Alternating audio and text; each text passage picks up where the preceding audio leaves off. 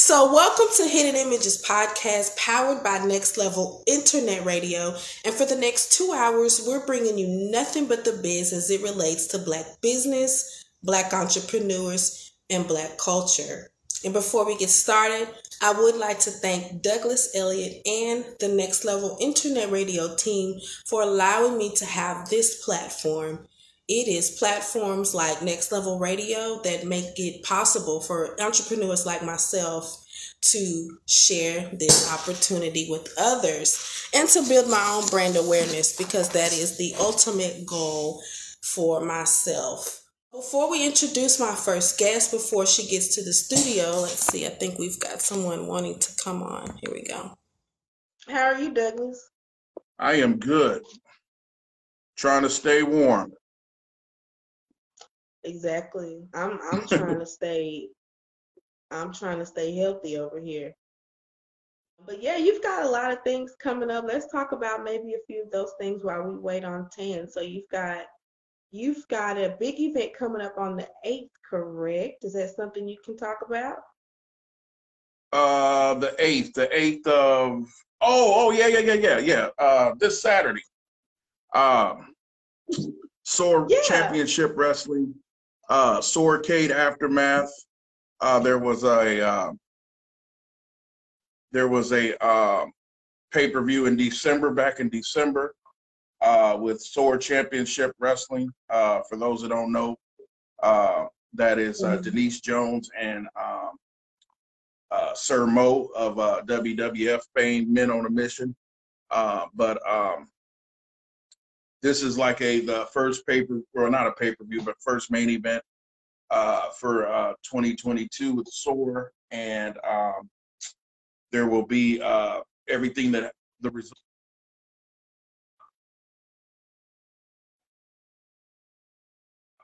The aftermath, what happened, the residual effect from that pay-per-view in December. So a lot of belts changed hands in December. So there's a lot of questions to be answered, new challenges, new challengers for these champions. We have a women's champion that's now a TV champion. So she actually owns 2 belts. So, come on in. So we're trying to decide. We're trying to figure out her plan for her upcoming titles. If she's going to stay in the women's division. Don't sit down. If she's going to stay in the women's division, or if she's going to continue on as the SOAR TV champion. We got some new characters going to be introduced this Saturday. It's going to be at the Dallas Elks Lodge here in Dallas, Texas. So it's just exciting. It's an exciting time. I've been asked to come on as the one of the creative writers. I'll be working with the women's division. So any ladies interested in pursuing a wrestling career, I know that's a strange thing to ask women, but hey, it's a lot of possibilities. Modeling. Exactly. A lot of women have turned their wrestling career into TV shows and movies, and so who's to say it can't happen again?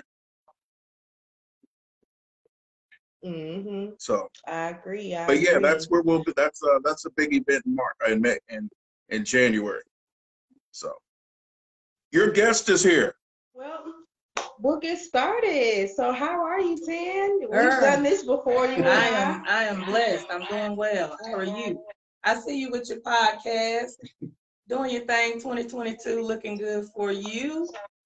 I'm proud of you. Well, thank you. Let's get this thing going. I appreciate it. And then you've also got some new things that we actually brought you here to Hidden Images podcast to share about Pretty N Packin. So I know we've done this before. We've sat down, we've interviewed, but there have been lots of changes since our last interview. And just in case people haven't read your article or read up on Pretty N Packin, go ahead and just introduce yourself, who you are to Pretty N Packin, and then maybe dive into what Pretty N Packin used to be, and then explain some of those upcoming changes. Okay. Well, my name is Latandra Johnson. I am Dallas born, Dallas bred. I'm at home. I'm right here from Dallas. I graduated from Carter High School. Grew up in Oak Cliff, Pleasant Grove, Mesquite areas. I am a hairstylist by trade. I did hair for almost 30 years. And I remember being at the salon late hours of the night, and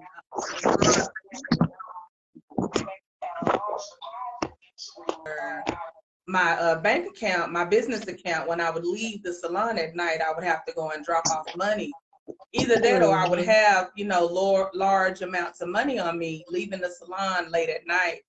So I was always a little bit fearful and anxious about leaving there late at night by myself.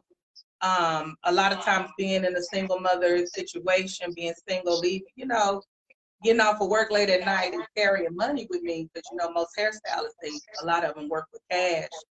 I always kind of feared the possibility of someone, watching me or doing something to me in the middle of the night, or on my way home, or moving back and forth between the clubs. Because there was a time I was a DJ. I used to DJ, carrying DJ equipment, and just feeling vulnerable to the crime that's in the city, because you never know when someone's going to try to turn you into a victim. And I want to say about 2 years ago, my mom approached me and she was like, something we've never done. We've never gone to the gun range. And I was like, yeah, I had a gun. A few years back, probably about 5 or 6 years back, I had a gun I had bought from someone off the street just to make sure that I had something. But I would stare at that gun in the middle of the night in fear. Like, if somebody really came in here, would I really be able to pull that gun and use it? Like, I had a gun and 5 bullets. It was a revolver. And that's all I had. I was like, and I only got 5 bullets. So am I going to be able to do what I need to do with those 5 bullets? Like, what am I going to do with this gun? But I just never activated or never went. So my mom approached me. She's like, I think we should try to get our LTC. I think we should, should do it. And I was like, oh, okay, yeah, let's do it. I'm just, let's get it done. Let's go. So one of my aunts hosted a class at her home. I didn't even know you could do that. I didn't even know you could host those classes at your home.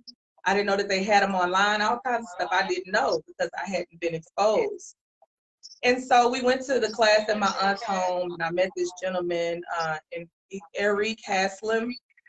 He taught the class, and it was so informative. I learned so much. I was so inspired. Like, the information that I got there was life-changing in the class portion, because there was a lot of laws that I did not know governed us when we carry our firearms. But the laws,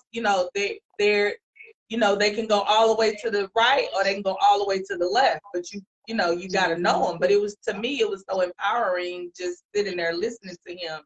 Because, when you learn, you empower yourself.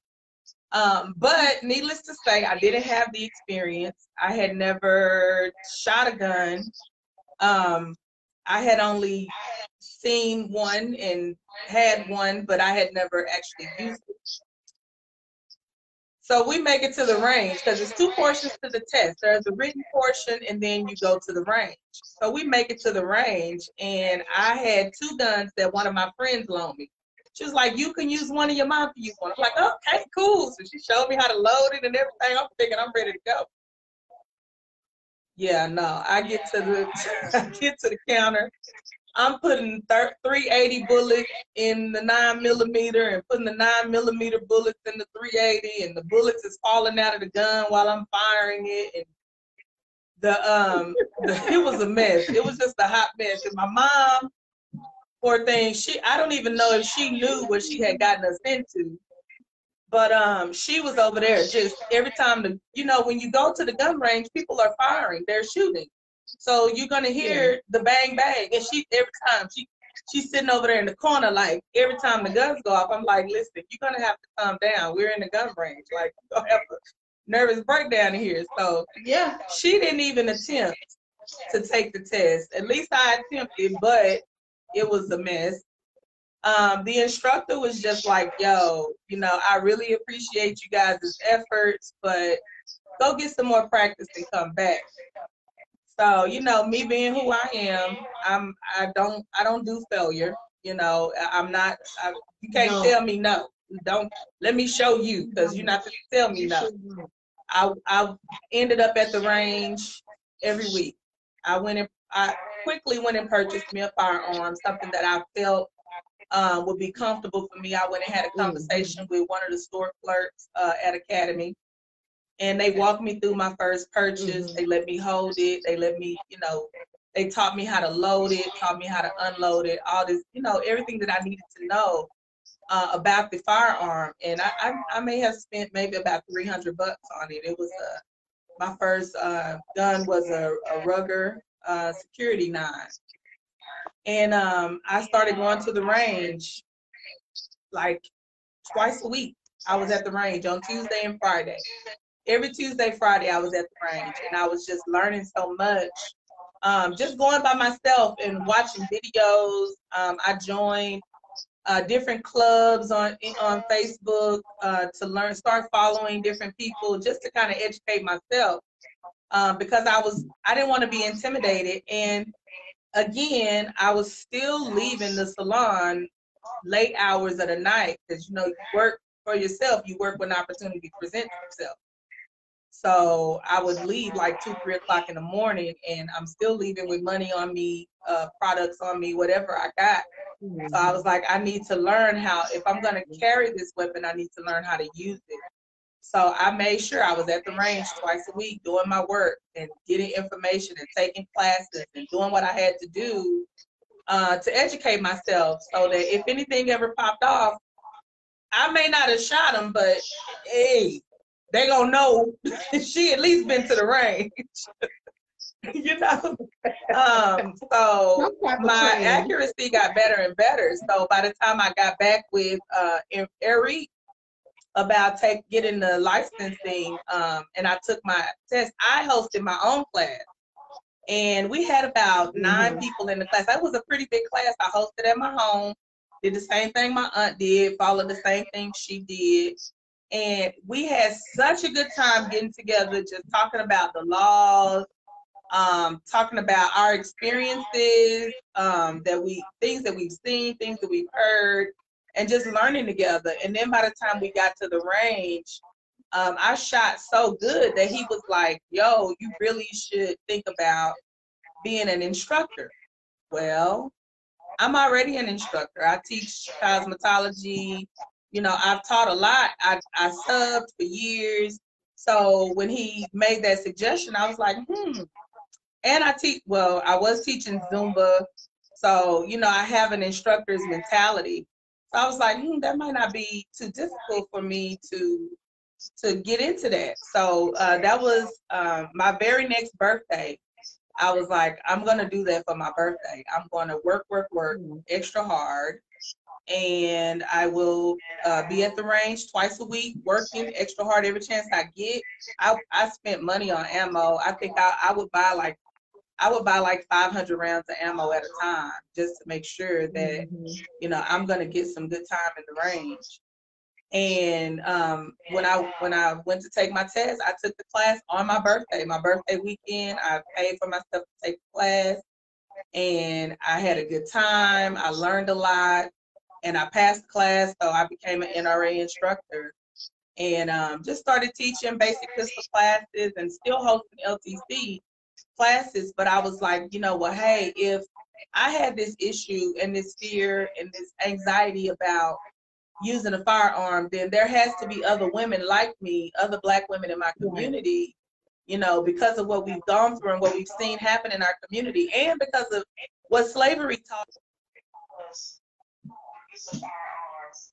I thought that it was important to share, you know, what I had learned and how I owning a firearm, using a firearm if I had to, and I just thought I'd share it. So I got with my sister. I said, hey, you know, you want to learn, or what you think about us teaching, what you think about us getting a group of women together, and we just basically go to the range together. And that's basically how Pretty N Packin became, you know, a club. We just started Pretty N Packin, the gun club. We started going to the range. I was already going twice a week, so I just invited the ladies to join me. We were basically operating as a club. Our goal was education, community, and sisterhood and protection. Education, community, sisterhood, and protection. Those were our four main ingredients that we used to build the club. We did social events to build our sisterhood. Stuff like just going to karaoke, going out for daiquiris, just hanging out, you know, getting to know one another. We did like weekend getaways where we would just go out for the weekend and hang out. We would clean the community up, go out in the community, do community service. We've cleaned the community, we fed the homeless. We've assisted victims of domestic violence that, you know, trying to get out of a bad situation. We've done a lot. We've given out coats and blankets and socks and toys. We had a toy drive, school supply drive. Just basically trying to be, you know, your local super sheroes in our community, as well as, you know, spread the word that, hey, the world that we live in is not the same world that most of us grew up in. And we need to be prepared and ready if, you know, an event happens where we have to protect ourselves or our families. And what I noticed is a lot of women, we have that rescue syndrome or that rescue mentality, like we're waiting on Mr. Right to come and rescue us, and save us from, I don't know, whatever the dangers of the world presents. We just, you know, looking for that man to come and make us feel safe. But, you know, I've seen a lot of times where that man might have needed to be saved. You know what I'm saying? He might have been put in a situation where you had to protect him, you know, and I'm not a gender roles type of person, so I believe that it works both ways. If he's going to protect me, then I need to protect him as well, because you never know what's out there, what's going to happen. And so that's basically, you know, how Pretty N Packin was birthed and what we did and who we are, you know. And so right now, here recently, actually a few days ago, you've announced big changes. So take us into those changes with Pretty N Packin and what we can all look forward to. So what we're doing now is I'm working on streamlining what we do and focusing more on personal education, individual and group setting education, teaching gun safety from a very foundational standpoint. Like I said, I am an NRA instructor. I'm currently waiting on my appointment to go to Austin to get my LTC instructor's license. So I'm putting a lot of things on hold as far as everything that we do with Pretty N Packin, just so that I can take time more to educate myself and invite the ladies in the group that if they want to pursue an instructor's or educator's standpoint in our group, that they, you know, join me and we take it a step further, as opposed to us just going to the gun range and just, you know, target practice. I want to get more into the vigilance training, the tactical part of it, real world scenarios. What would happen if, you know, what really would happen if you were put in a situation where you had, what if you were being carjacked? You know, what if you coming home and I had one of the ladies in my group, Shanae, from the Wise Advocacy Project. She's an amazing woman in the community. She told me she was coming home from shopping one night, and there was a homeless person. When she came home, when she got out of the grocery store, there was a homeless person. There was a homeless person sleeping in her, or trying to sleep in her car while she was shopping, you know. And it's situations like that, like you need to know when to use your firearm, and when it's just a homeless person that wants to get some sleep. You know what I'm saying? Like, I want to really dive into training, real world scenarios, home invasion practices. You know, what happens if somebody breaks into your home while you're home? Like, how do you really handle that? When do you discharge a firearm? When is it okay? When is it legally? You know what I'm saying? Because these are things that we really don't know. And a lot of us, I've heard people say, well, I wouldn't get a gun because I already know how I am. I know my attitude. I know if I get, but that's no. A gun is not for your attitude. A gun is not an attitude corrector. You know what I'm saying? A gun is not, oh, I'm mad. They go, no, you got it all wrong. The gun is specifically for your protection. So what about insurance? What happens after you discharge your firearm? What are you supposed to do? Because you're going to go to jail. Like, even if you're in the right, you'll still go to jail. So I want to be able to provide that information for the community so that, because we don't know these things. And, it's really sad that we see what we see on social media. We see the police officer kill the young Black brother. And the police officer, he doesn't go to jail. He goes to court, may spend, 2 or 3 months in a court proceeding just to be set free. Why? What's happening that these officers are able to basically murder us and get off? Well, it's because of the way the law is written. It may have a lot to do with racism, but the law is written in a racist way. However, if we understand how the law is written and what it's meant to do, then we can use it for our good as opposed to it always working, for our downfall. So I think it's important that we really start to educate the community on what the laws say. How do they work? Not what it say you can't do, but what does it say you're allowed to do? You know what I'm saying? Yeah. When is it okay to discharge your weapon? And I'm going to start offering training, going into people's homes if they like to say, hey, you got an exit door here, you got a closet here, you got a place you can hide here. Teach your kids how to use your firearm. My child has been instructed that if she's home alone and there's an invasion in our home, you get to this place, there's a firearm right here. As long as they can have whatever they want in the house. Ain't nothing in here for them to get. If they come in this closet right here, you let them have it. Aim for the body. And I take her to the range and I teach her.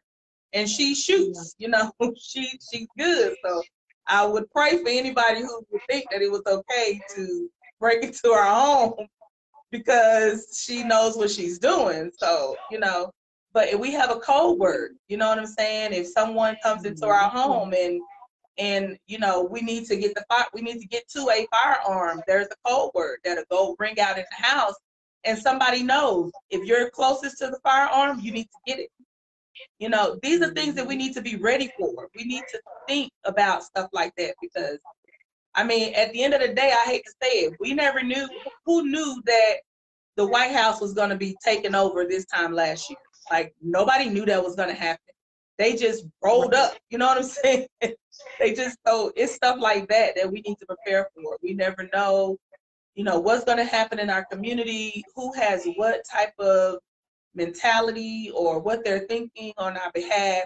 And I always say it's much better to be ready and stay ready so you don't have to go try to waste time getting ready. So that's basically where we're going. I'm streamlining everything. We're still a club. I'm not going to kick anybody out. However, our active involved people will be educators. I won't do any more club fees and things like that. I won't have any more membership dues and all that kind of stuff. I'm not doing any of that. I'm gonna just streamline education.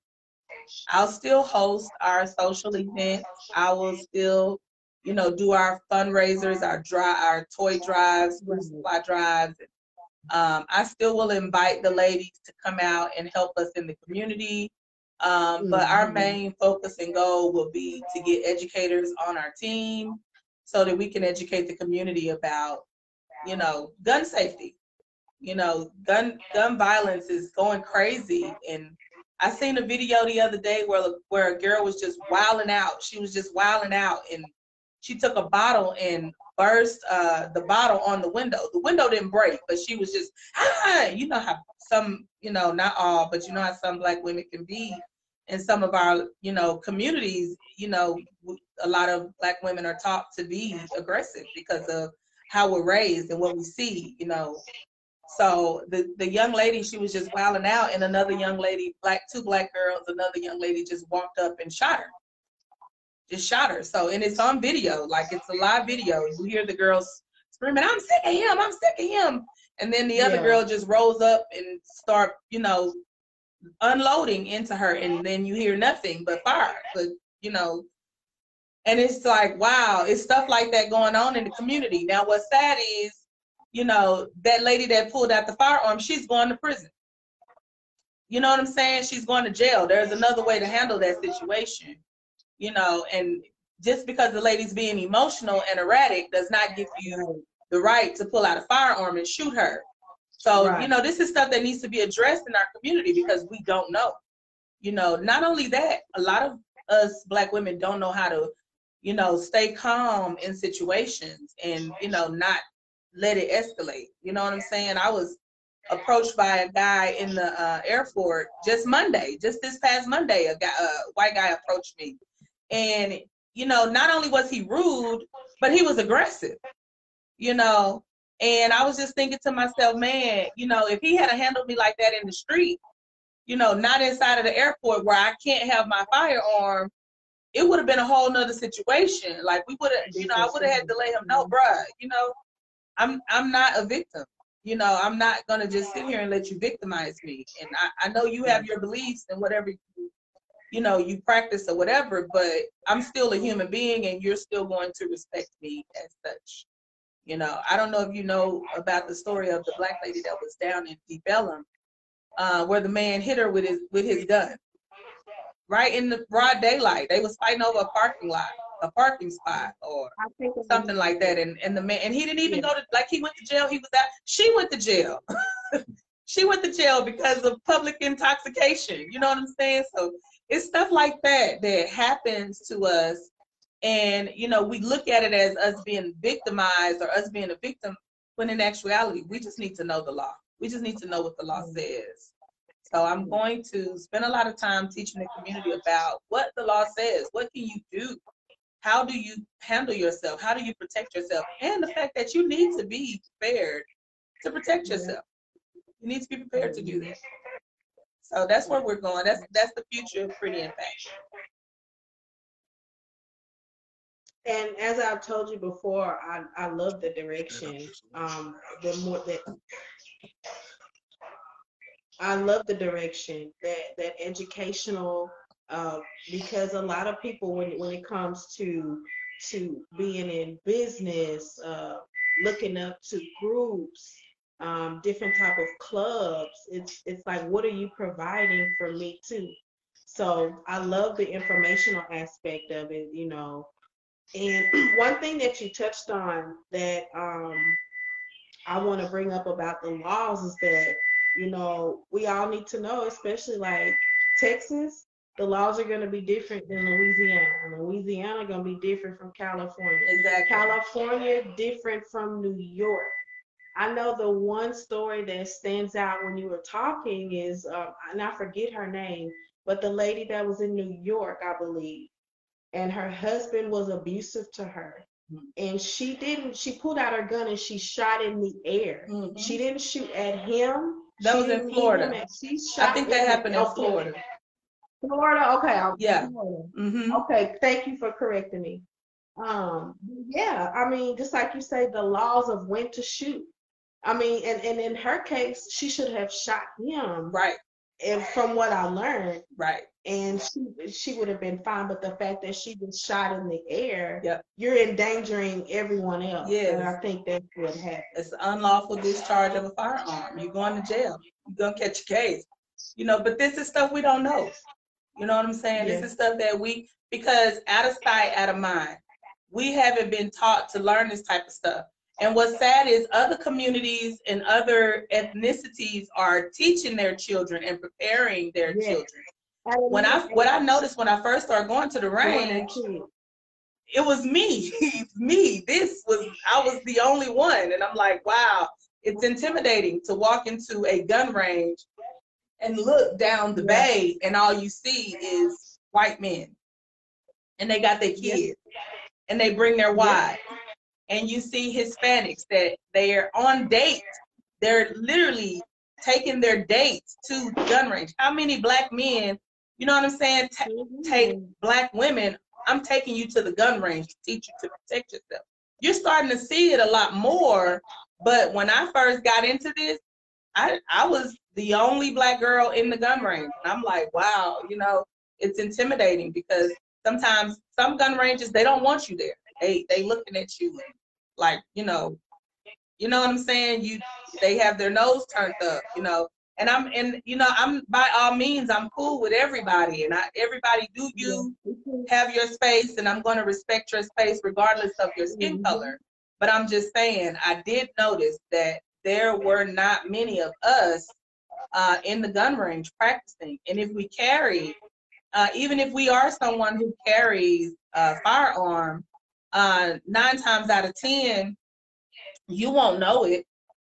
I have my aunts. I have 2 very prominent aunts in my life. You know, my Aunt Gay and my Nana, who's, you know, gone on. They've been carrying firearms for years.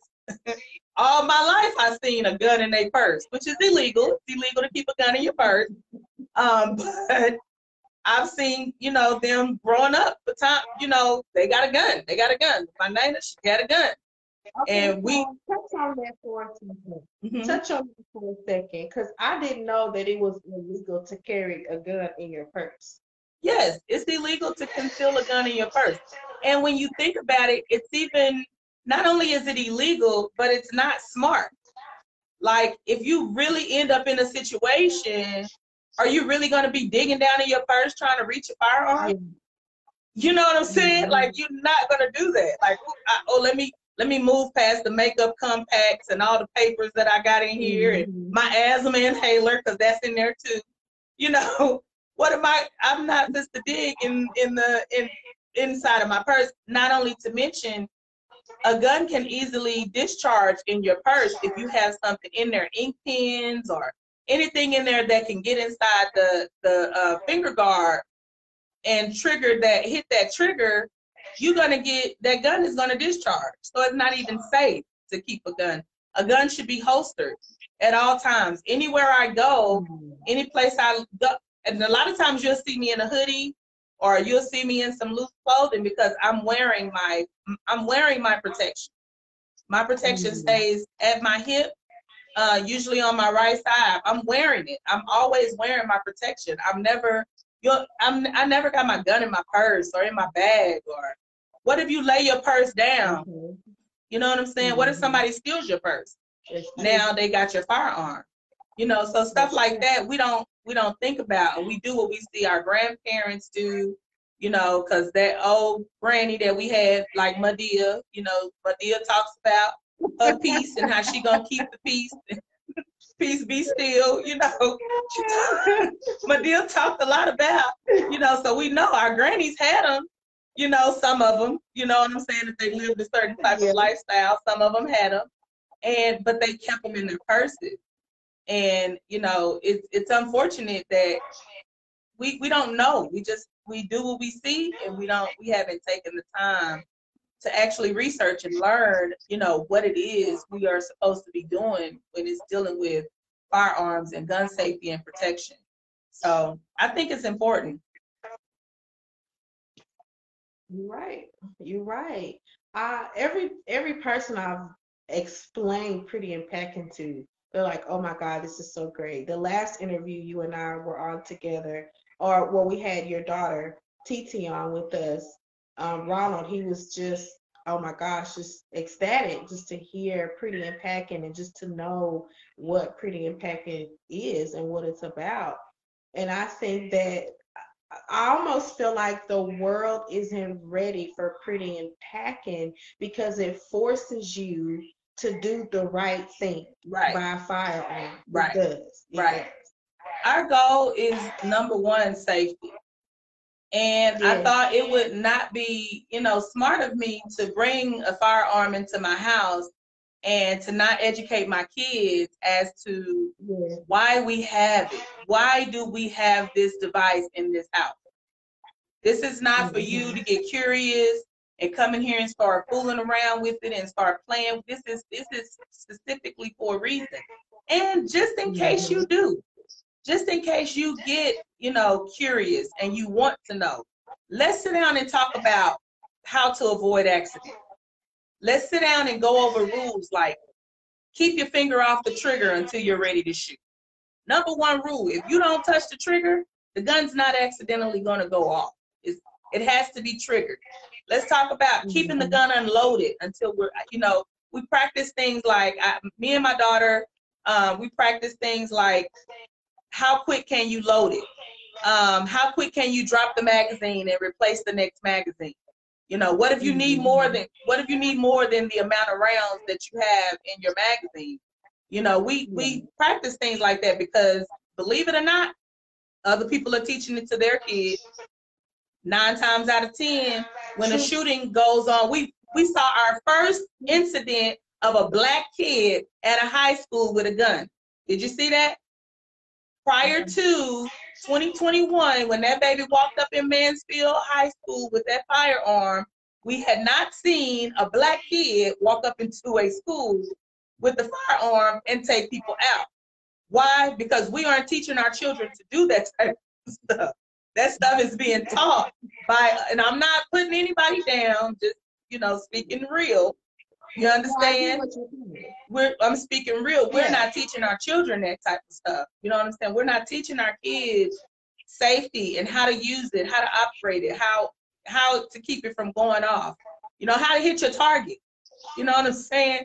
Stuff like that. We are not teaching our children that. And I thought it was important that, I took that on. My daughter, she can teach you how to use a firearm. If you've never done it before, you can trust my 13-year-old can show you. She scored. If she goes and takes an LTC class, she's going to score like she is a trainer because that's how often we go to the range. And I think it's important. Our children need to know. And I feel like if we teach them, we prevent way more incidents than us not teaching them.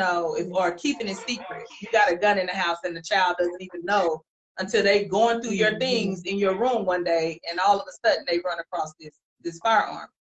I know when I was a child, I went through my mom's things. You understand? My mom worked at night. I was up 3, 4, 5 o'clock in the morning, 8, 9, 10, 13 years old. I'm wearing her makeup to school. I done found these high heel shoes. I'm wearing these high heel shoes. I'm going through her things. So if she had a firearm, 9 times out of 10, I would have ran into it. You know what I'm saying? Luckily, I was afraid, so I probably wouldn't have used it. But think about, when I think about now, hindsight is 2020. My mom worked at night, so me and my brother were very young, staying at home alone because she didn't want to take us to people's houses because she was afraid of us being molested or being mistreated. So I basically babysat my brother from the age of like 6 all the way until he didn't need a babysitter no more. What if she had taught me to use a firearm? That would have made me feel a lot more safe and, a lot more secure and protected, being that I'm empowered to handle myself if something happens.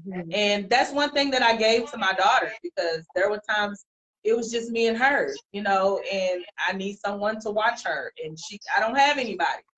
Okay, baby girl, we got cable, we got internet, we got a home security in this house. You're going to have to stay here because mommy got to go to work, because I know you want to eat next week, right?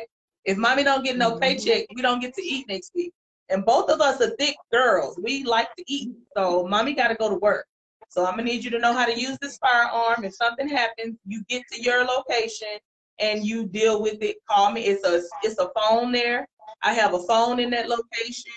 I made her watch the movie Panic Room. And I don't know if anybody's ever seen that movie. It's a very good film. But I made her sit down and watch that film. And I told her, we can't control what's going on out in the world. We can't control, what people pop up in their heads they want to do. However, we can control how they're going to handle us.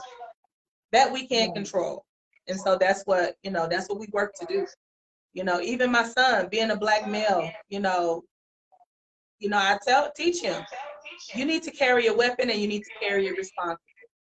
You need to be able to control your anger. You need to, if you got mental issues, let's talk about them. Let's deal with them.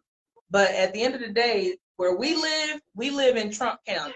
You need to be able to protect yourself. You never know, and you need to know the law. You need to know the law because you need to know when it's okay to discharge that firearm.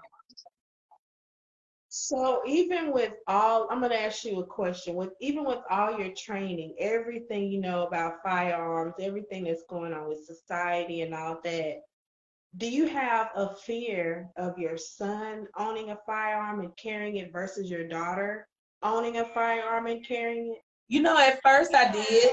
I had a fear because, we raise these kids to be a certain way. But, at the end of the day, they're exposed to the world. There is, and it's nothing you can do. They got the world right in their hands with these devices we call cell phones. That can basically take them from here to Timbuktu without our control. So you never know what they're exposed to. And you never know who wants to make a victim out of your child. So at first, my son is I'm not going to call him green or naive. I'm just going to say he's extremely sheltered. I really did, drill into him the dangers of this world. I really drilled into him, how you can get yourself caught up into mess. And just, these girls out here, don't be sneaking into no girl's house because her dad has the right to shoot you, especially if she starts hollering about he's raping me. Like things like that happen, I really did teach him. So for a long time, I was afraid, but looking at the young man that he's become, I feel like he is really matured to a level that, he's able to understand what's going on in the world when it comes to race, when it comes to dealing with women. He's had some experiences, believe it or not. He's 21 now. He'll be 22 in April. So he's had some experiences that he had to kind of learn on his own. He had to kind of see, everybody ain't your friend, like No 3 said. He had to figure that stuff out. So now I feel a lot safer knowing that, he has a piece on him when he leaves. Because now I feel like he can, I never feared his ability to fight. A lot of people say, we don't need guns, all we need to do is fight. Yeah, but some fights don't be fair. You know what I'm saying? Some fights, I done seen people get jumped by 5, 6 people. Listen, let me tell you something. I'm cute. You understand what I'm saying? When I go somewhere, I got on heels, I got on earrings, I got on lashes, I got hair on. You're not messing this up, honey. Listen, you're not supposed to have me all scratched up and walking around here looking a mess. You're not doing that to the kid, no. No, I'm not throwing no bows. I'm gonna throw some of these bullets, and we'll talk about it in court. We'll work it out in a settlement or something. But yeah, I'm not getting physical and just to be breathing. And somebody was like, "Why you need a gun? You can use pepper spray, baby. I got asthma. I have asthma. So what am I gonna do with pepper spray? What am I gonna do? We both gonna be coughing. I can't do nothing with no pepper spray. I'm gonna have an asthma attack trying to get my attacker off. No, I'm good. Or a taser. I don't want you that close to me. If you're trying to do me harm, I don't want you close enough to me that I have to actually make contact with you with a taser. No, I want to give me 50 feet. If you coming at me, I guarantee you these rounds is gonna meet you before you make it to me. I ain't gotta get scratched. That way my face stay cute. You know, none of that. You know, I got a cousin that was fighting and she got a cut right here on her face. That could have killed her. That could have killed her. Half an inch deeper, it would have cut a main artery in her neck. You know, so no, I'm not doing that. I'm not doing it. So yeah, I'm actually glad that, you know, he's able to carry. He's licensed to carry now. He took the LTC class. And as soon as Lanaisha turns 21, soon as my baby girl turns 21, we getting her in there too. I'm working on my husband. You know, and me too. That's been a job. He had some things happen to him that just really kind of has him not wanting anything to do with a firearm, period. When I'm doing my dry fire exercises, and I do dry fire exercises at night, which is also something that I teach that we should do. It makes him nervous. He's like, "You gonna do that all night?" Like, and every time I dry fire, he's over there in the bed jumping. I'm like, bruh, we in the house. It's not loaded. The magazine is over here. Like, chill out. Like, it's not even the magazine in the gun. But he had, and I understand, you know, his anxiety because of, you know, what he went through. So, however, I feel like those experiences should teach us to be more vigilant in learning. I feel like it's important that, you know, if you've had those type of experiences, but some people process things differently. So, you know, sometimes it takes, you know, something else, you know, to get them to see. But I'm still working on it. Hey, you working on me too, because Come on, Sabrina. I got you in the range. You did pretty good.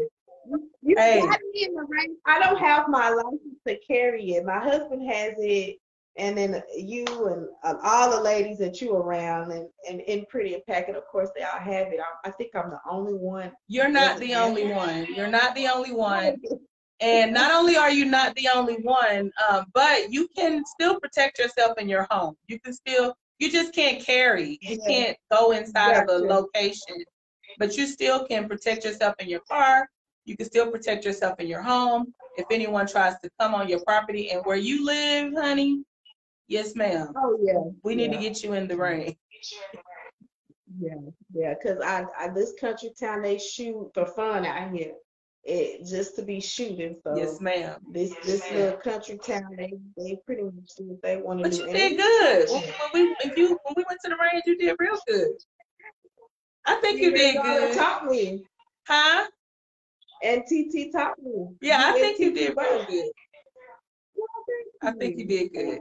And, you know, it's funny because most people are so fearful, and then when they get in there and they go through the training, or they get to see the techniques, they like, this is what I was afraid of. I'm like, it's really nothing to be afraid of. You know, I've walked into ranges just going in there just to shoot and see who's there. And I've seen Black women in there like standing there deathly petrified to touch. I'm like, why did you even come to the range if you're gonna just sit here and just sit here? You, like, literally standing by the door shaking every time the gun goes off. And, you know, just 2-3 minutes of going through, okay, this is how you hold it. Okay, this is what you do. Keep your finger off the trigger until you're ready to shoot. You know, things like that, just simple things to remember. They left like, oh man, I feel so much better. And it actually helps you blow off some steam. It's like a good workout, you know? So, yes, Sabrina, we need to get you in the range, girl. Hey, well, that'll be my 2022 resolution, to get to the range. But let me send you my invitation. Every Tuesday night, I will be at the range every Tuesday night. I'm doing the gun zone. It'll either be the gun zone or it'll be Eagle Gun Range in Addison. The gun zone is in Mesquite. On Tuesday from 12 p.m. to 7 p.m., the gun zone do Ladies Shoot Free. So I go every Tuesday night, and at Eagle, it's ladies get in for $5, and the gun rentals are free. You can rent as many guns as you want for free. You just have to pay for the ammo. And I always say that's good because it's good to use different firearms. That way you can kind of decide what you are comfortable shooting with. Because a lot of times women, we go out and we say, oh, I'm going to give me a little small gun. I'm going to give me something small so I can throw it in my purse or I can slide it in my pocket. I'm going to give me something, and not understanding, you know, the smaller the barrel, the more recoil. You have to be able to control that little small device with such a huge explosion coming out of it. And you keep getting the pop back. You can mess around and accidentally shoot the wrong person.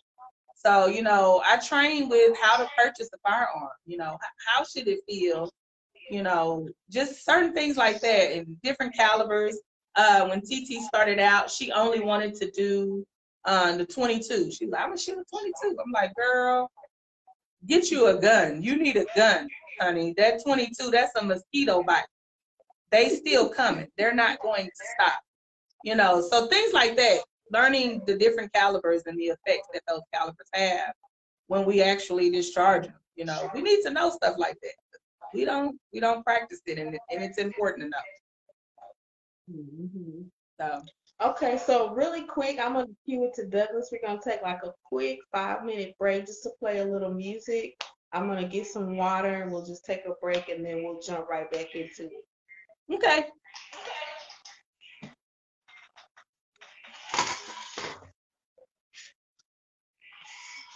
Hey there, Next Level Ladies. It's motivational speaker and life coach Denise Spencer Shackelford from Denise Speaks Life. Join me Saturday, February the 12th at the Ballroom Surge in Dallas, Texas for the Women with Purpose Event, presented by none other than Hidden Images Digital Magazine. The Women with Purpose Tour is about empowering women one day at a time. Again, that's the Women with Purpose Tour, Saturday, February 12th from 12 p.m. to 4 p.m. at the Ballroom Surge in Dallas, Texas. For more information, follow us on Facebook at the Women with Purpose Tour.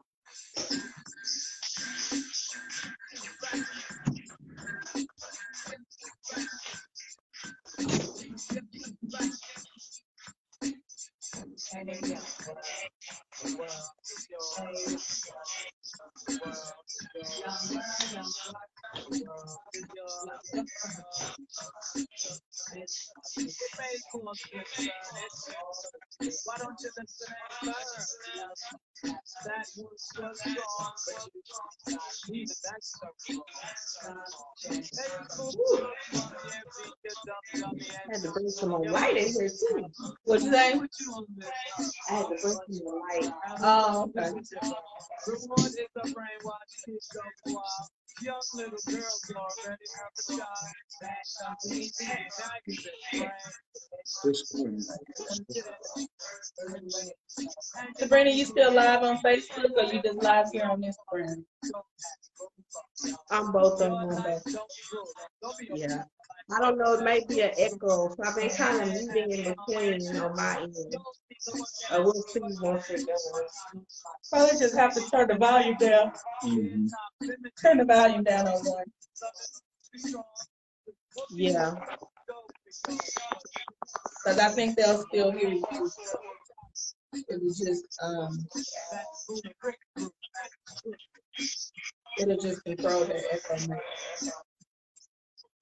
But if you're live and you got viewers, if they can't hear you, a lot of times they'll start coming in without saying.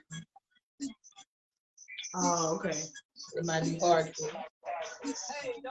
keep track of it. I was trying to record. I know, I need to figure it out too. I need to figure that out too. I have a screen recorder on my phone. It was recording and then somebody called me, so then it stopped recording. So once I'm done, I'll listen to it and I'll upload this to my Spotify and to my website. Okay. You will go through and edit? Yeah.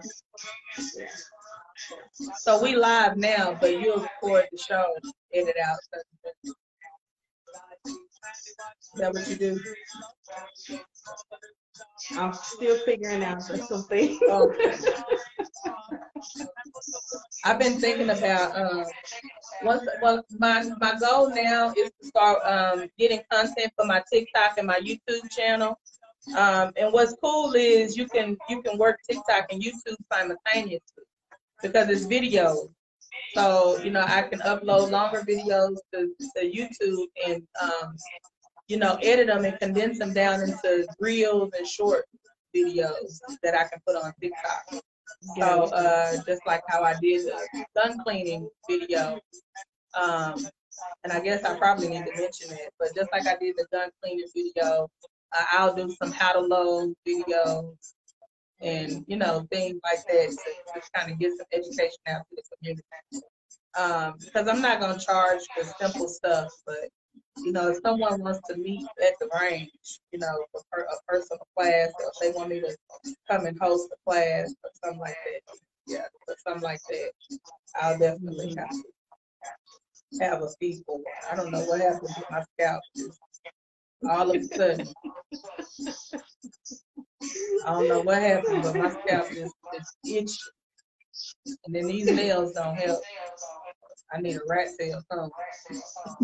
Yes, get in there and get it. Yep, I need to get it right. I miss when my locks were this short. I love think my I'm gonna short keep fades.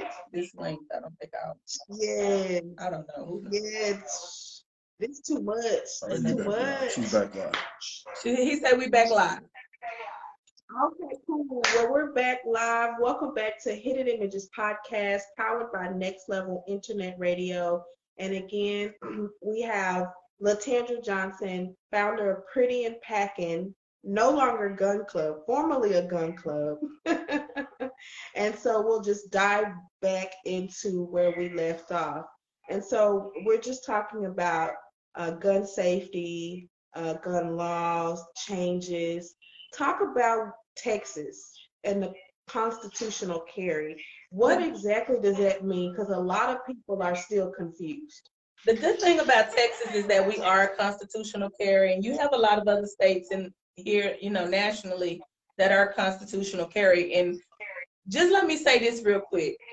The whole purpose for us being able or having our Second Amendment right was to protect us from our government, our government being overthrown, or from the government being becoming too powerful and turning into a dictatorship. So in order to prevent that, what they said was, we'll let our citizens have their Second Amendment right to bear arms. And then there are other laws that they created around that constitutional right. So you have states that have decided that they will be a stand. You may have heard terms like stand your ground, constitutional carry, castle state law, things like that. And basically what that means is that you have the right to protect your being and your property, yourself and your property, or someone that you love. So Texas, September the 1st, they voted back in, I want to say it was back in May, that they voted in Austin to make Texas a constitutional carry state. A lot of people thought constitutional carry meant, oh, I'll be able to do anything and go anywhere with my firearm. No, that's not what that means. Just because we are a constitutional carry does not mean that you can just walk up in any place with a gun and because we're constitutional carry is legal. What that means is you do have the right to carry and conceal, or to openly carry, either one. Openly carry means I'm out, my gun is out in the open, everybody knows I have it, that's open carry. Concealed carry means you don't know if I'm carrying it or not. You don't know what I got. I'm concealed carrying. But there are still laws, even though we're a constitutional carry. There are signs that are posted on buildings and establishments that lets you know if you're able to go inside of that facility with a firearm. And we should also know that places that make up to, I believe it's 65% of their income on alcohol, you cannot carry a firearm legally in those places, and they should have the signs posted. The signs are even if the signs are not posted. Let's say you walk into a bar with your firearm because they didn't have a sign up, and if you get caught or if you use that firearm, discharge it in that place, you'll go to jail because the law says you can't take a firearm in an establishment that makes a certain amount of money on alcohol, whether they have a sign or not. If you take a firearm in a hospital and you're not law enforcement, whether they have a sign or not, you cannot take a firearm in a federal building, and if it's not a private owned hospital, if it's a county hospital or something, that's going to be that you can't do that. You can't go in courtrooms and certain places. You can't take a firearm still, even though we are constitutional carry. But in some places will put signs up that'll say you can bring your firearm if you're licensed. If you have an LTC, that means that they want you to have some type of training before you walk into their establishment with the firearm.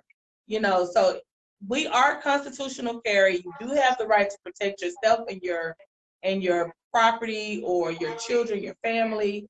However, we still need to pay attention to what the law says. Us becoming a constitutional carry state did not change the law.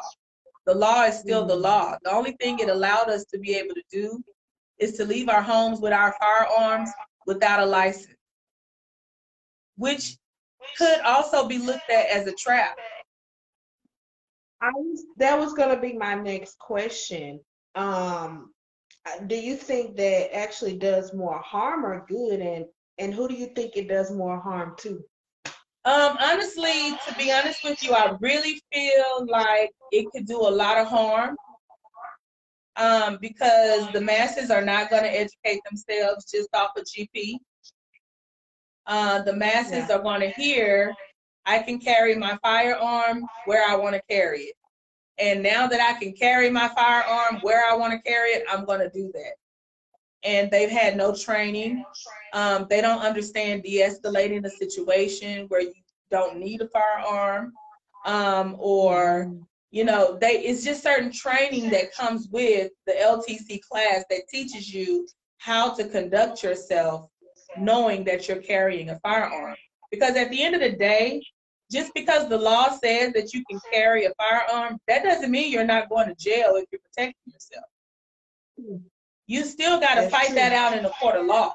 You still got to go. If somebody is punching you and you pull out your firearm and you shoot them, when you go to court, you got to give just cause to prove that you really were in fear for your life, or were you just taking a good butt whooping? You know what I'm saying? Like you still got to go to court and you got to prove that stuff in court. And I think that's the stuff that I'm gonna get off because. Yeah, no, it's not that simple. For one, you need a good attorney. You mess around and end up with a public defender, you may have a problem. So it's just a lot of things I feel like we need to be educated. And that's what constitutional carry didn't do for us. Constitutional carry did not educate us. If we check the stats, gun violence did not decrease because constitutional carry came into place. It actually increased, one of the things that a lot of people, that wasn't spoken when the baby walked into the school, this was after constitutional carry. So I'm sure this baby was thinking, well, hey, it's constitutional carry. I should be able to take my firearm to school. It was rumored that he was being bullied. I don't know how true it is, but we don't know what all happened. But even in instances like that, when children are being bullied and mistreated at school, like they need to know, you can't just take my gun to your school and start dealing with your bullies. We need to deal with that a different way. So I think constitutional carry, I don't think it helped us. I think it helped the state. I think it helped our governor to win points. But I don't really feel like it helped us. Because a lot of times we are living our lives, doing what we do. We hear rumor, oh, I'll be able to carry my gun. We heard that rumor and we knew that it was coming, but what did it really mean? Your gun needs to be holstered. You can't just walk out freely with a gun in your hand, talking about I'm open carrying. It doesn't work that way. It has to be holstered. It has to be kept safe, you know. So it's just, I'm put it like this. I'm a fan. I am a fan and an advocate for gun safety and our Second Amendment rights and us having our Second Amendment rights.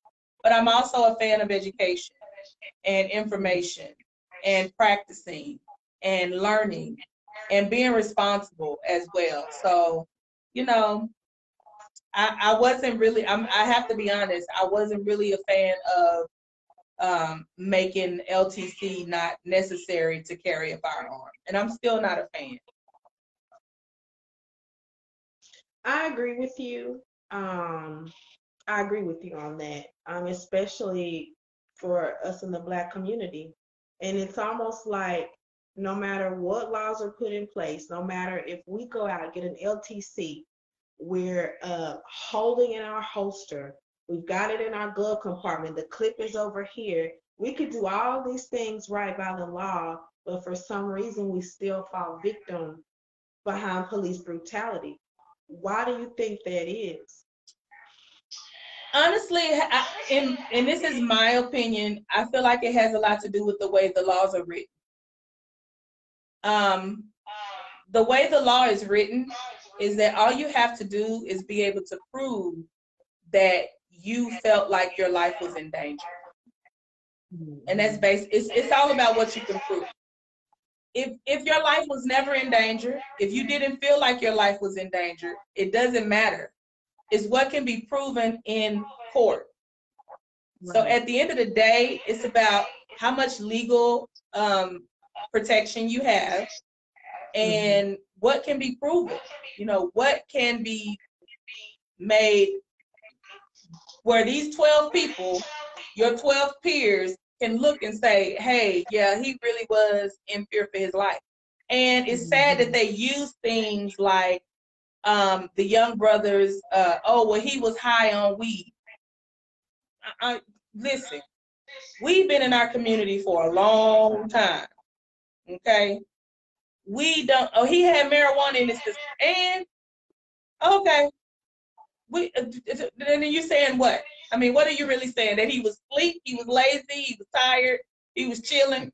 Because I ain't never seen nobody smoke a blunt and be ready to fight or be about to fight a police officer because now they high off of marijuana. Like, I haven't seen that. So it's sad that they use our daily lives and, you know, what we do on a day-to-day basis in the court. None of that should matter. What should matter is, was that officer really in fear for his life? You know, we've seen instances where there was a toy gun involved. Like, why don't the officer know the difference between a toy gun and a plastic gun?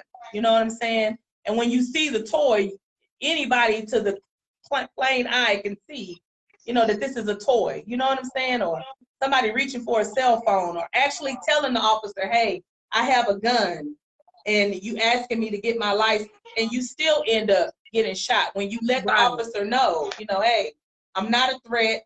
You know, or sitting in our own homes, doing nothing, just listening to worship music, and now you dead because the officer thought she was in the wrong apartment. Like, crap like that. Like, it's all about what you can prove. And at the end of the day, like, we need to understand the law the way that they understand, basically. And that's the problem. We don't understand it in that context. So you've walked with me through this before, but explain it to me and the viewers one more time. What are best practices to have when you get pulled over and you know you're licensed to carry?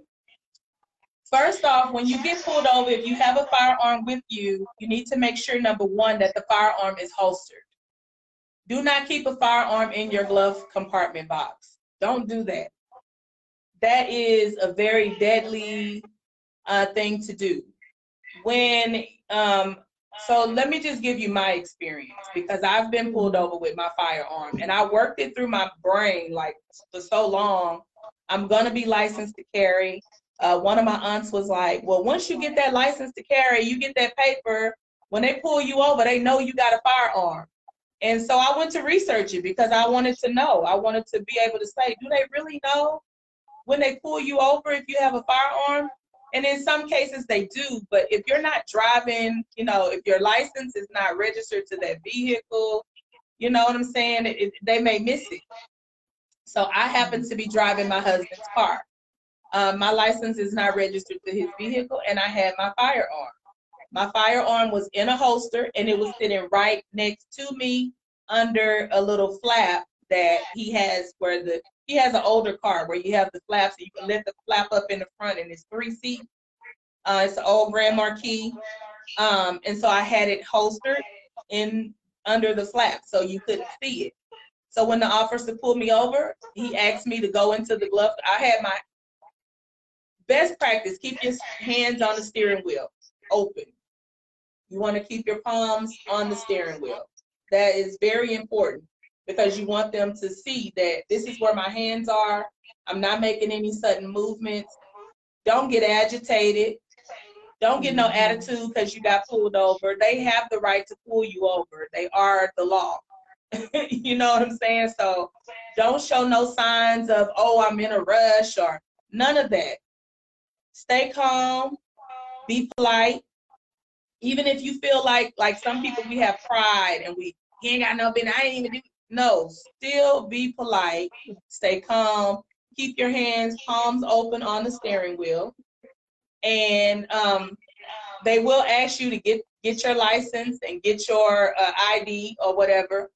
Let them know I am a licensed to carry citizen. I have my license to carry, and I do have my firearm in the car for my protection. You need to say that. You need to verbally communicate that with your hands on the steering wheel. I am licensed to carry, and I do have a firearm in my, don't say gun, because it can be intimidating when you say gun or when you say weapon. You know, you want to say, I have a firearm in my car for my protection. I let the officer know he asked me to give my ID and my license. And I'm like, hey, are you sure you want me to move my hand? I expressed to him that I would much rather for him to get it for me, because he said, oh, you have a firearm? I said, yes, I have a firearm and I'm licensed to carry. He said, oh, is it in the glove compartment? I said, no, it's not in the glove compartment. It's sitting here next to me. This is my belief. I don't believe you should keep a gun in the glove compartment. You keep your gun holstered. If something happens to you, do you have time to unlock your glove compartment, go inside your glove compartment and get your firearm to protect yourself? I mean, I know I am not the only person that watched what happened to Mo 3 on 35, trying to run around to the other side of his car to get his firearm from his car so that he can protect himself while he's being shot at. You know, you don't have time. So as long as your gun is holstered, it's okay to carry your gun in the car with you. It's okay. It just needs to be in a holster. And the officer I informed him, I'm an LTC carrier, I'm an NRA instructor, I do have my firearm in the car with me. What do you want me to do? He said, okay, well, just keep your hands right where they are, where I can see them. My partner's gonna come around and open your door. So she opened the door and guided me out of the car. That gave him power to do whatever he needed to do in that car. I didn't argue with that officer. I didn't disagree with anything that he said. I didn't get an attitude because it was so late and I'm tired. And he don't have nothing to do. He's an officer. He's just trying to do his job. I'm not against the police. You know, I do understand that we do have a few out there that, you know, on the revenge for the Trump stuff. And we got a few of them out there doing their thing. And I get it. I'm not against the police. I back the blue 100%. But I do believe that individuals have a right to protect themselves from the misfits in the community. You know, we have the right. And so you exercise that right by first respecting the law. you know, so I had to give him my utmost respect and not question why he's stopping me. I knew why he was stopping me. I couldn't see. It was late at night and I was swerving. I ain't crazy. I know why he stopped me. I got bad eyesight, you know. That's why he stopped me. He's wondering, am I drunk? Because why is this Grand Marquis swerving on this highway? Because I can't see the white lines because it's midnight and I can't see, you know. So it ended up not being a bad experience, but it taught me, you know, you have to stay calm in certain situations. Because there was a time that I was not calm. You know, there was a time that I possibly could have been a victim of the police because I didn't stay calm. Or I could have been a victim of someone else because I'm acting erratic and emotional in a situation like that. In fact, the guy that approached me on Monday, you know, I was like, whoa, you know, this type of interaction, you know, from a stranger, yeah, I definitely would have pulled my piece out on him. You know, the only thing that kept me from pulling my piece out on him was the fact that we were in the airport, you know. But I did alert the authorities that, hey, this dude is a threat to being in the airport, period. You know, and y'all let him pass security. You know, that's a problem. Y'all need to do something. I don't know what y'all got going on in this airport, but y'all need to do something about that, you know. But just the main thing to remember if you're being pulled over, stay calm. Agree with the officer even if you don't agree. If you feel like you're being mistreated, it's possible. If you feel like you're being, you know, discriminated against, it's possible. But get away alive. Get away alive, and you can tell the story to your attorney. And we need to learn how to lawyer up. We need to learn how to be ready to pay for legal representation. If we have family members that don't have legal representation, we need to assist. You know, hey, I know someone. I know, you know, that's what used to happen back in the day. It's not happening now. People, oh, that's not my problem. It's a community issue. It's everybody's problem that lives in your community, you know. So we need to just be well informed. But yeah, most definitely stay calm, keep your hands visible, and do what the police say until you're not in their company anymore, and then you can you know, deal with it after. I've actually made reports to internal affairs, and I've seen things happen because of the way I was treated by police. There's protocol and avenues that you can take to fight back when you feel like you're being discriminated against. Luckily, that wasn't, you know, my situation didn't turn into that. One of the police chiefs actually pulled up on the scene. And he asked me, he said, how do you feel like you've been treated tonight? I told him, I said, they were 100% professional. I really appreciate, and shout out to those officers. I mean, they handled me with 100% professionalism. I didn't feel endangered. I didn't feel like something could happen. Even when the second car, normally when the second car pull up, that means you're going to jail. Don't ask me how I know, but I'm just saying. Especially if you see that second car pull up, you're like, oh, let me call somebody to come bail me out. Because you already know. That's true. But when he pulled up, I'm like, hey, I don't have no warrant. I'm legally carrying my firearm. I got insurance. Like, what y'all gonna do? How long are y'all gonna hold me? And I'm not even acting like that. Like, I'm just chilling. He said, sit down, honey. I sat right on down. Hey, you want me to sit on the curb? I'm gonna sit right here on the curb. It's a nice night out tonight. Don't you think it's a nice night, officer? How you been doing? Did you have a good Thanksgiving? You know, I'm just sitting there holding a conversation, like, because what I gotta be nervous and afraid for? I didn't do anything illegal.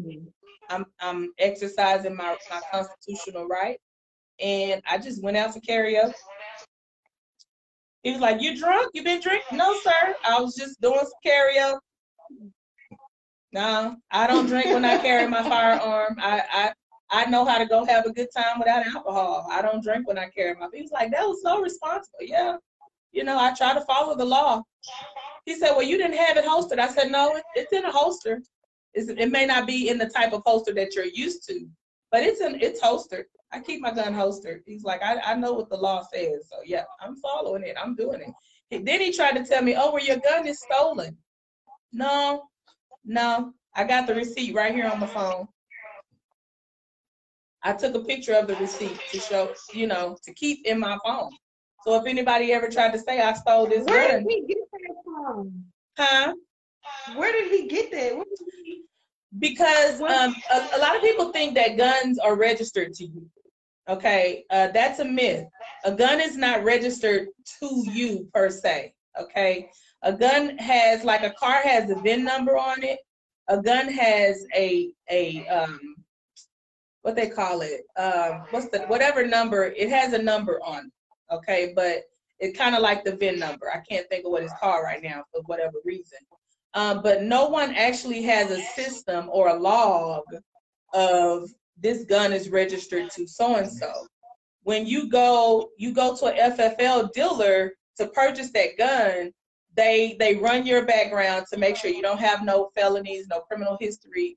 But the only thing that they do is they put that they're transferring this gun into your name. That doesn't mean that there is a registry, because you can sell that gun, or you can buy that gun, or you could buy that gun as a gift.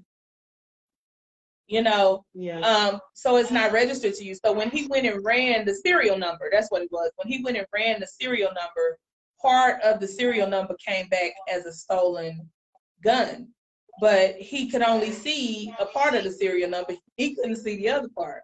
So for that reason, I needed to be able to show him, no, sir, I purchased this firearm legally. I went through an FFL dealer. They checked my background. This is my receipt to show that I purchased this firearm, because there really is no proof. Once you purchase a firearm, there really is no proof other than the bill of sale or the receipt that that firearm belongs to you. They will never put a serial number in and your name is going to pop up on that gun. It doesn't work like that, because the guns go through the FFL dealers.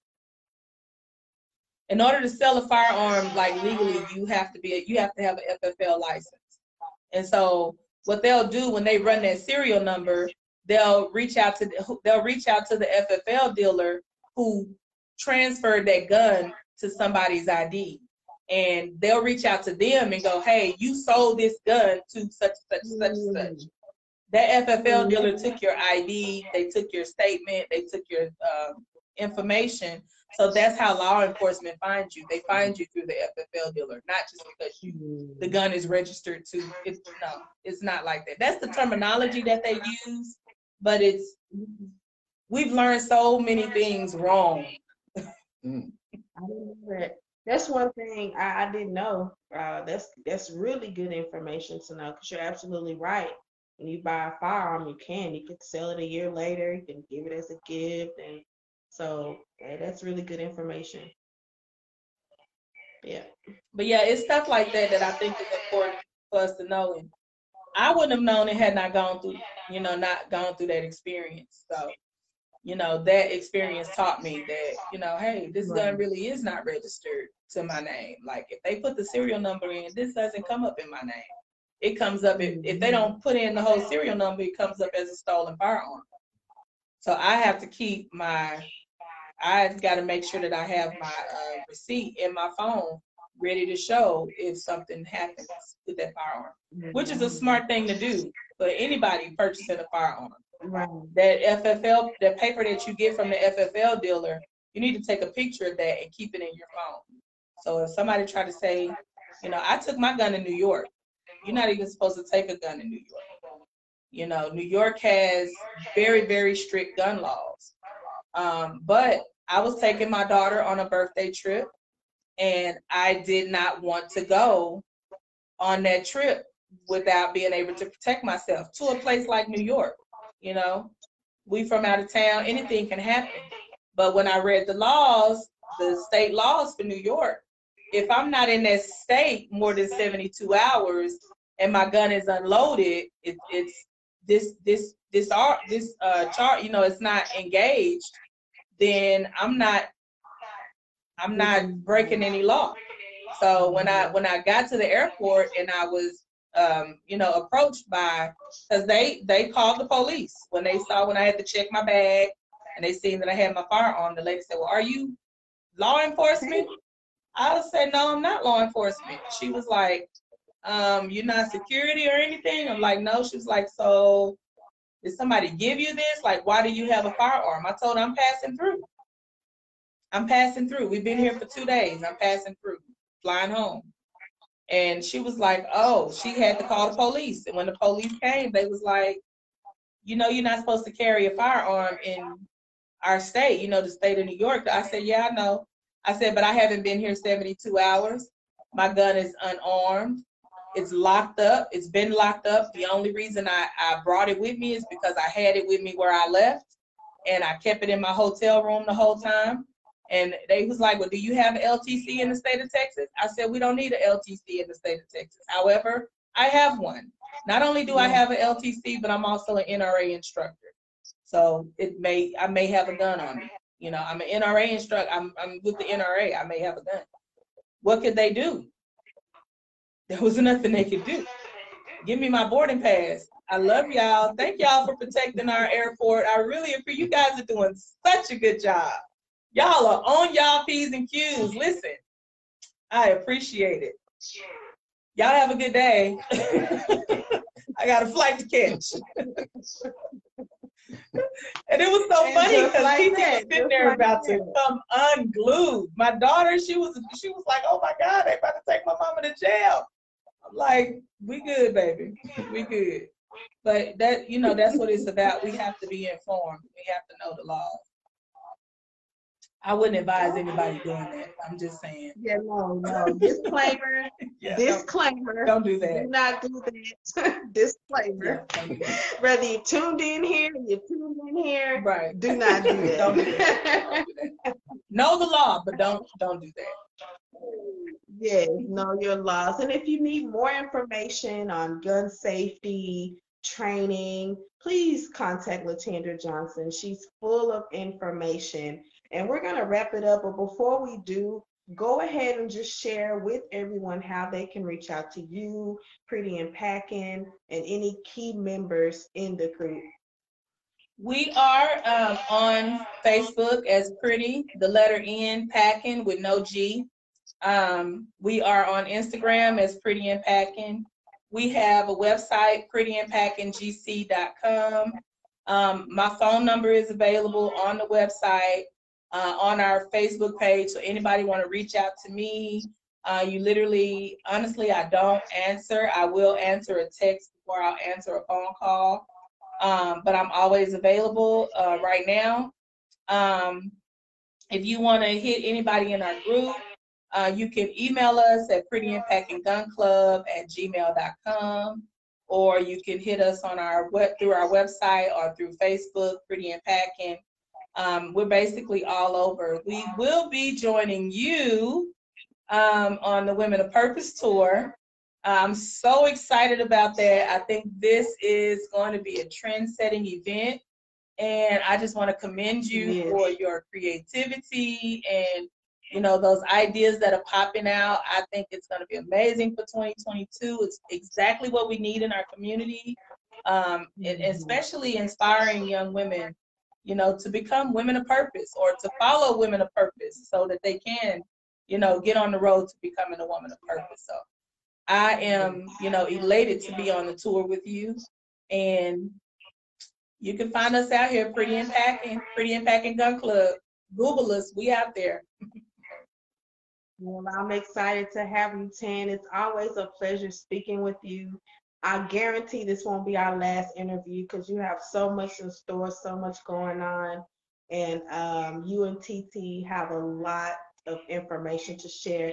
So I'm sure you'll be back again on Hidden Images podcast. Thank you again for being my first guest. I really appreciate your support. It's been a pleasure. And I will see you soon. Thank you. Bye-bye. Bye. Hi there, it's motivational speaker and spiritual transformation coach, Doris Spencer Shackelford from Doris Speaks Life. And you're listening to Hidden Images Podcast, powered by Next Level Internet Radio. Join me Saturday, February the 12th at the Ballroom Surge in Dallas, Texas for the Women with Purpose Tour, presented by none other than Hidden Images Digital Magazine. The Women with Purpose Tour is about empowering women one day at a time. Again, that's the Women with Purpose Tour, Saturday, February the 12th, from 12 p.m. to 4 p.m. at the Ballroom Surge in Dallas, Texas. For more information, follow us on Facebook at the Women with Purpose Tour.